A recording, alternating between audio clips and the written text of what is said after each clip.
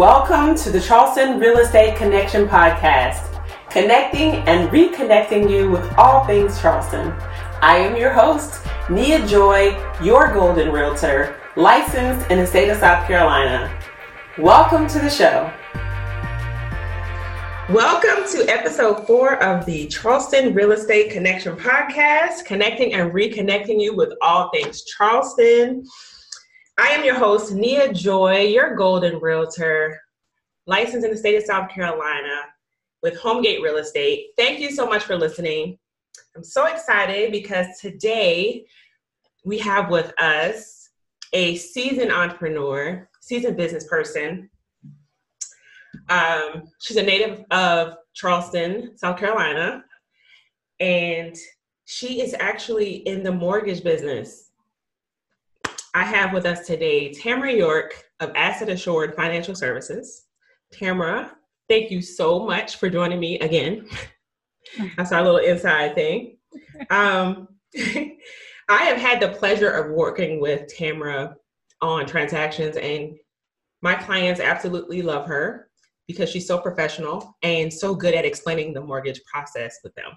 So Tamara, thank you again for joining us. The topics for today are going to be purchasing a home with your tax refund, purchasing a home with student loans, and purchasing a home if you have collections or derogatory accounts.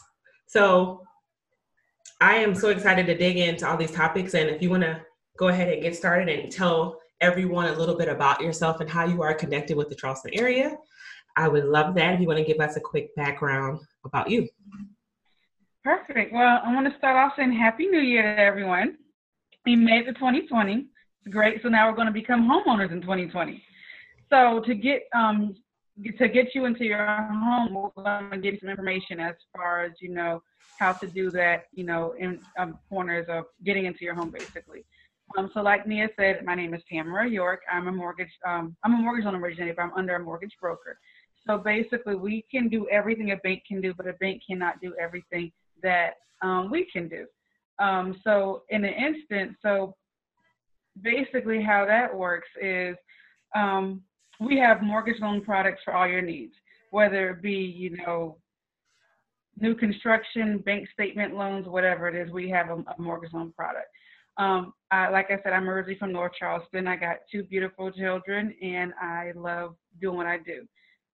Just running businesses just to be, successful, helping people. I would love to be a blessing to others. Yes, you do. You are definitely gifted to serve people and help them with purchasing their real estate. I mean, because my understanding, you not only work with people that are buying homes, you also work in commercial real estate as well, as far as the loans are concerned for businesses? Yes. All right. So that's good to know. We will touch that on another date. But for now, Tamara, I would love to know how you can purchase a home with your tax refund, because I know how it goes. Everybody's getting their their W-2 soon. It's a very exciting time for people, especially those that pay their taxes throughout the year. And they may be getting that tax refund. So please enlighten us on how this works if I have any listeners out there that may be interested in that. Yeah, of course. So basically how that works is, you file your taxes, of course, and you get your refund check.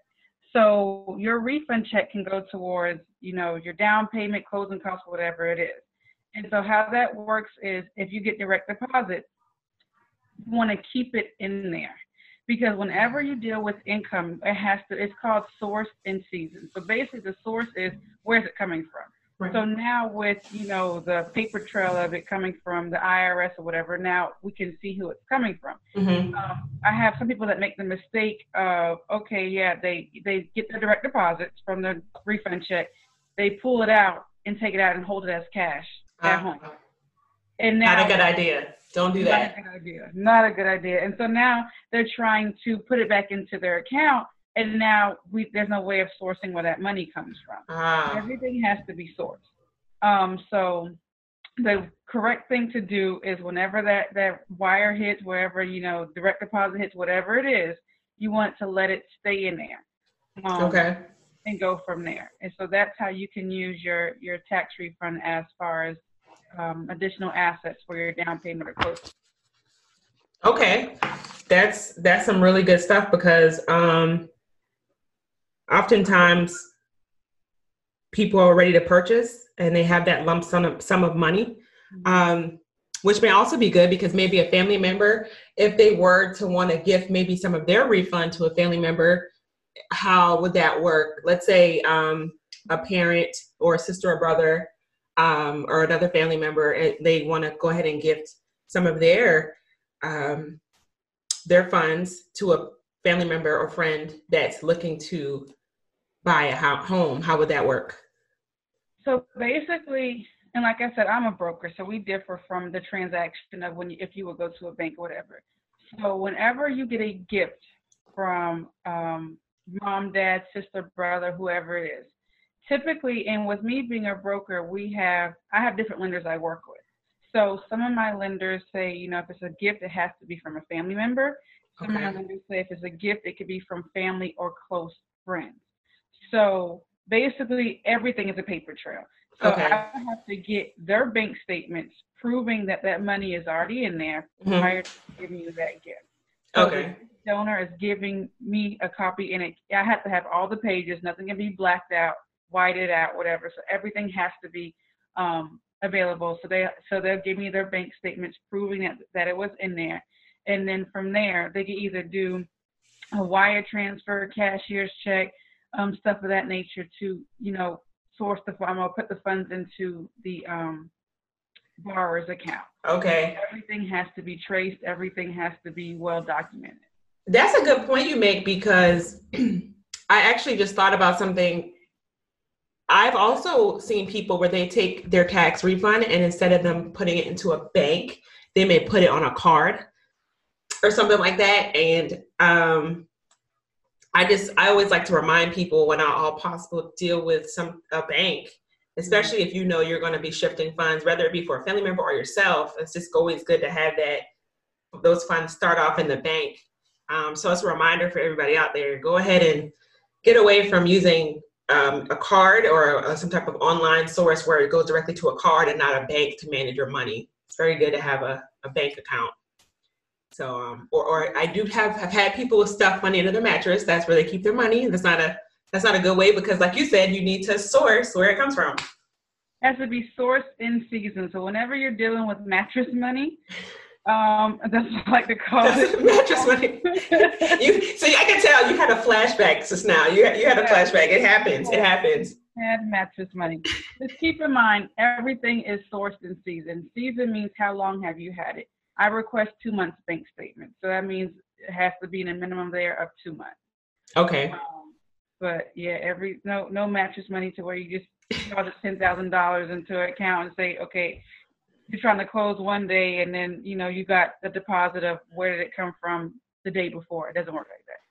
Right. So now Tamara, let's go into this, one of my favorite other topics, student loans. I have met people who have told me I can't buy a home because I have student loans. They don't even know if that's true or not. They just make the assumption. They're thinking, oh my goodness, there's no way. So I do want to talk about that, because that's a frequently asked question I get. Can I still purchase a home if I have student loans? But also anything else surrounding student loans that you may think would be helpful for our listeners as far as purchasing a home. So student loans does not automatically disqualify you from getting a loan, a mortgage loan. Okay. Basically, there's a number of factors involved. So step one is credit score. And because the credit score is going to determine which loan program I can possibly qualify you for. So if you have anywhere from a 500 to 639, most likely you're going to qualify for FHA. Okay. I can do loans, mortgage loans for FHA as low as a 500 credit score. It might require some more money down, and interest rate's going to be higher, but of course we can do that. So let's say that you qualify for FHA.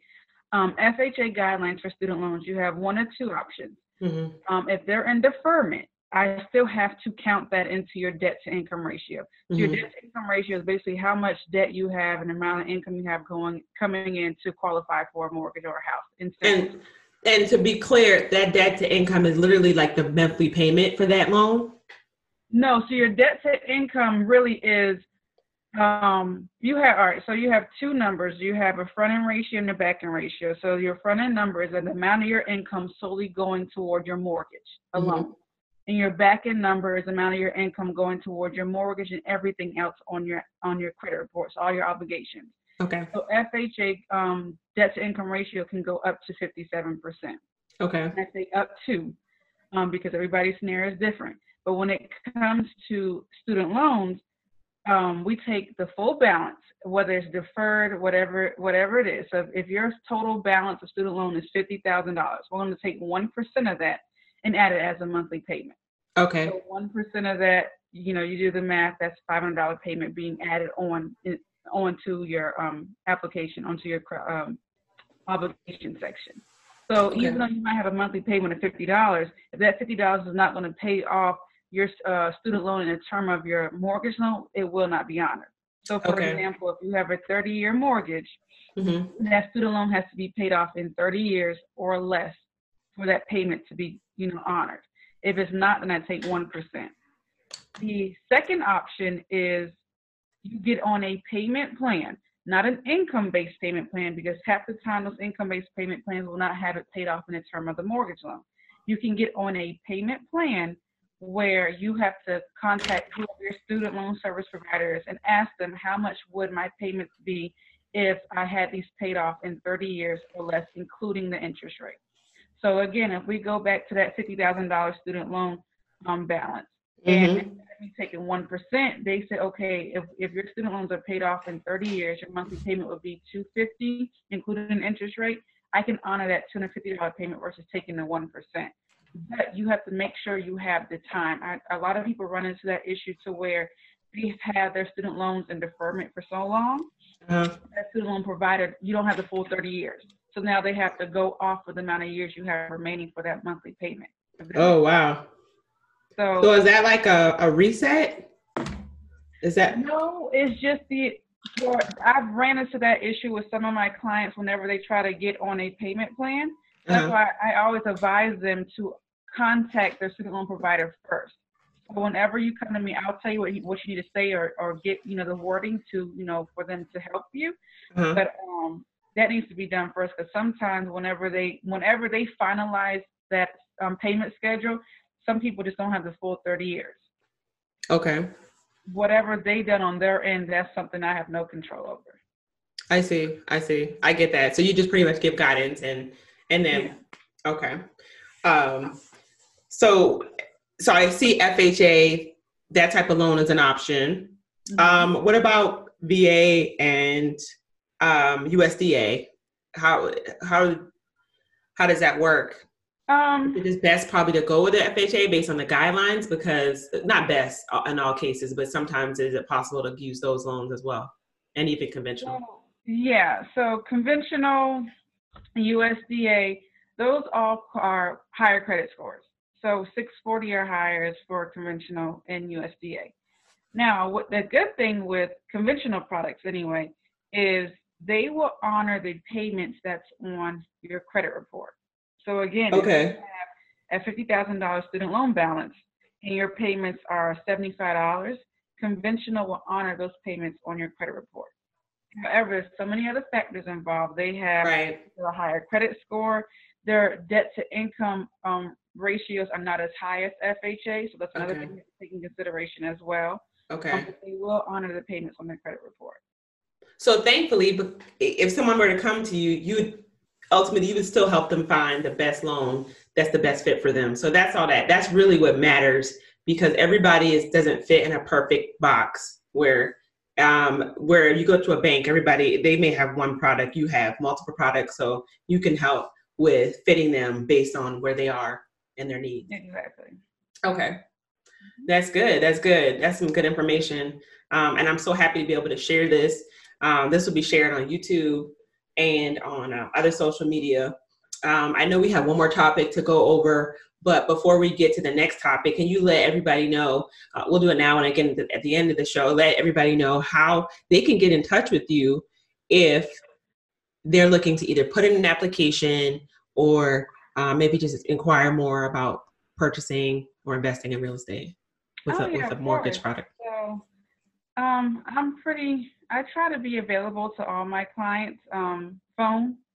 I have a business cell, so you can call, text. My number is 843-804-7976. Again, my number is 843-804-7976. Like I said, as a business sales, you can call or text or whatever now, and I'm pretty good at responding. And the Yes, times. you are. You're very responsive. Email, text, phone, all of that. So yes, email as Weekends. well. Mm-hmm. Yes, I try to be available. Yes. Not banker's hours, not knocking any bankers, but I try to be available outside of 9 to 5. And we appreciate you. Thank you, thank you. Also email. My email is tyork, like New York, so tyork.aaff@gmail.com. Okay. And I'll have everything, for you as well. All right, awesome. And we're going to have that there in the description below. So you can have that and you can just click on the link and just email Tamara directly. And she'd be happy to help with that. The last topic we have is collections and derogatory accounts. A lot of people have them anywhere from medical bills to the cell phone bill, or maybe just an old bill they just kind of forgot about, it kind of slid on the report under the radar. Can you please talk to us about whether or not, what are some ways that people can go about purchasing a home, whether or not that's even possible? Yeah. So like I said, once again, I am a broker. So there are things that we can possibly work with you with. So when it comes to derogatories, so collection accounts, we do not look at medical. So medical collections, depending on, well, let me back up. Depending on if you're doing primary or investment properties, the guidelines for investment properties are a little bit different for when it comes to collection accounts. Mm-hmm. But for primary residents, we do not look at medicals. We do not look at charge-offs. If you're doing an investment, I would probably want to sit down with you one-on-one and review, look at your whole financial portfolio first to guide you correctly. But as far as for primary residents, not for medical and charge-offs, we do not look at. So it's not going to be penalized. You won't be penalized for that. However, say that you do have collections. So say that you have a repossession or, an old credit card or a cell phone bill that's in collection. So if it's under $2,000, we will not penalize it against you. If it's over $2,000, what we do is we take 5% of the total balance. So say you have 3 separate accounts and all 3 of those accounts come to $2,000 or more, then I'll add all those accounts up and take 5% of that and add, and whatever that is, I'll take and add that as a payment onto your obligation section on your application. Okay. Now, that can hinder the amount of house you can get if you don't have the income to offset it. Okay. But it doesn't necessarily disqualify you totally. So that's how collections work. Okay. So wow, giving people hope by giving them some good information and providing some value. And that's what I love about talking with you. I'm always learning something new about how things can work. And that, again, is a frequently asked question or something that's addressed often with people because either people haven't seen their credit report in a while and they're finding out while they're trying to get pre-approved with you, or maybe they're aware of it. So that's very useful. This is kind of like a bonus question, but what is some tips that you would give someone if they were looking to buy or invest in real estate in 2020?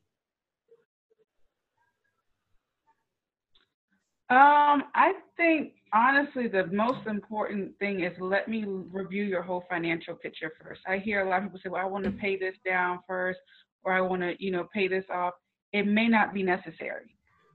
So instead, before you start spending the money that you could possibly use to go towards closing costs or whatever, or whatever your difference is in your mortgage transaction, let me review your financial picture first, and then I can say that. Okay. And that's really good. That's really, really good. And from really good advice. Because you're the expert and you can let people know what may be in their best interest when it's time for them to purchase. So again, your contact information is at the bottom of the description. I so appreciate you taking the time to go over the topics of student loans, purchasing a home during tax season, because there's a lot of people who want to do that. And of course, the tedious task of dealing with derogatory accounts and collections on your account. And as a reminder, guys, if you're looking at buying or selling, reach out to Tamara and actually let her look at your file, your financial profile, and she can really help you put things into perspective and even possibly help you put together a plan of action where you know in 60 days that might be a good time frame for you, or 30 days, or maybe right now. I think oftentimes people don't even know that they're eligible to purchase a home because they don't ask, and they just make the assumption based on what they know about their finances, when the most helpful thing is to speak with an expert, a mortgage broker like yourself, to get down to the bottom of that question. So again, Tamara, thank you so much for taking the time to do this. I am so excited to share this podcast with our listeners. If you want to find us on other podcasts like this, we're located on all the iTunes, Google Play, and major podcast carriers. So you can find us there. And we just look forward to working with you and helping you purchase a home this year. So Tamara, do you have any other things you want to say as we wrap this up? No, let's just become homeowners. There we go. Become homeowners and let's invest. All right. So check us out, charlestonreconnection.com.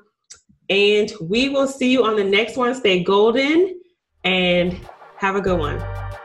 This has been another episode of the Charleston Real Estate Connection podcast. You can find us on our website at charlestonreconnection.com. That's charlestonreconnection.com.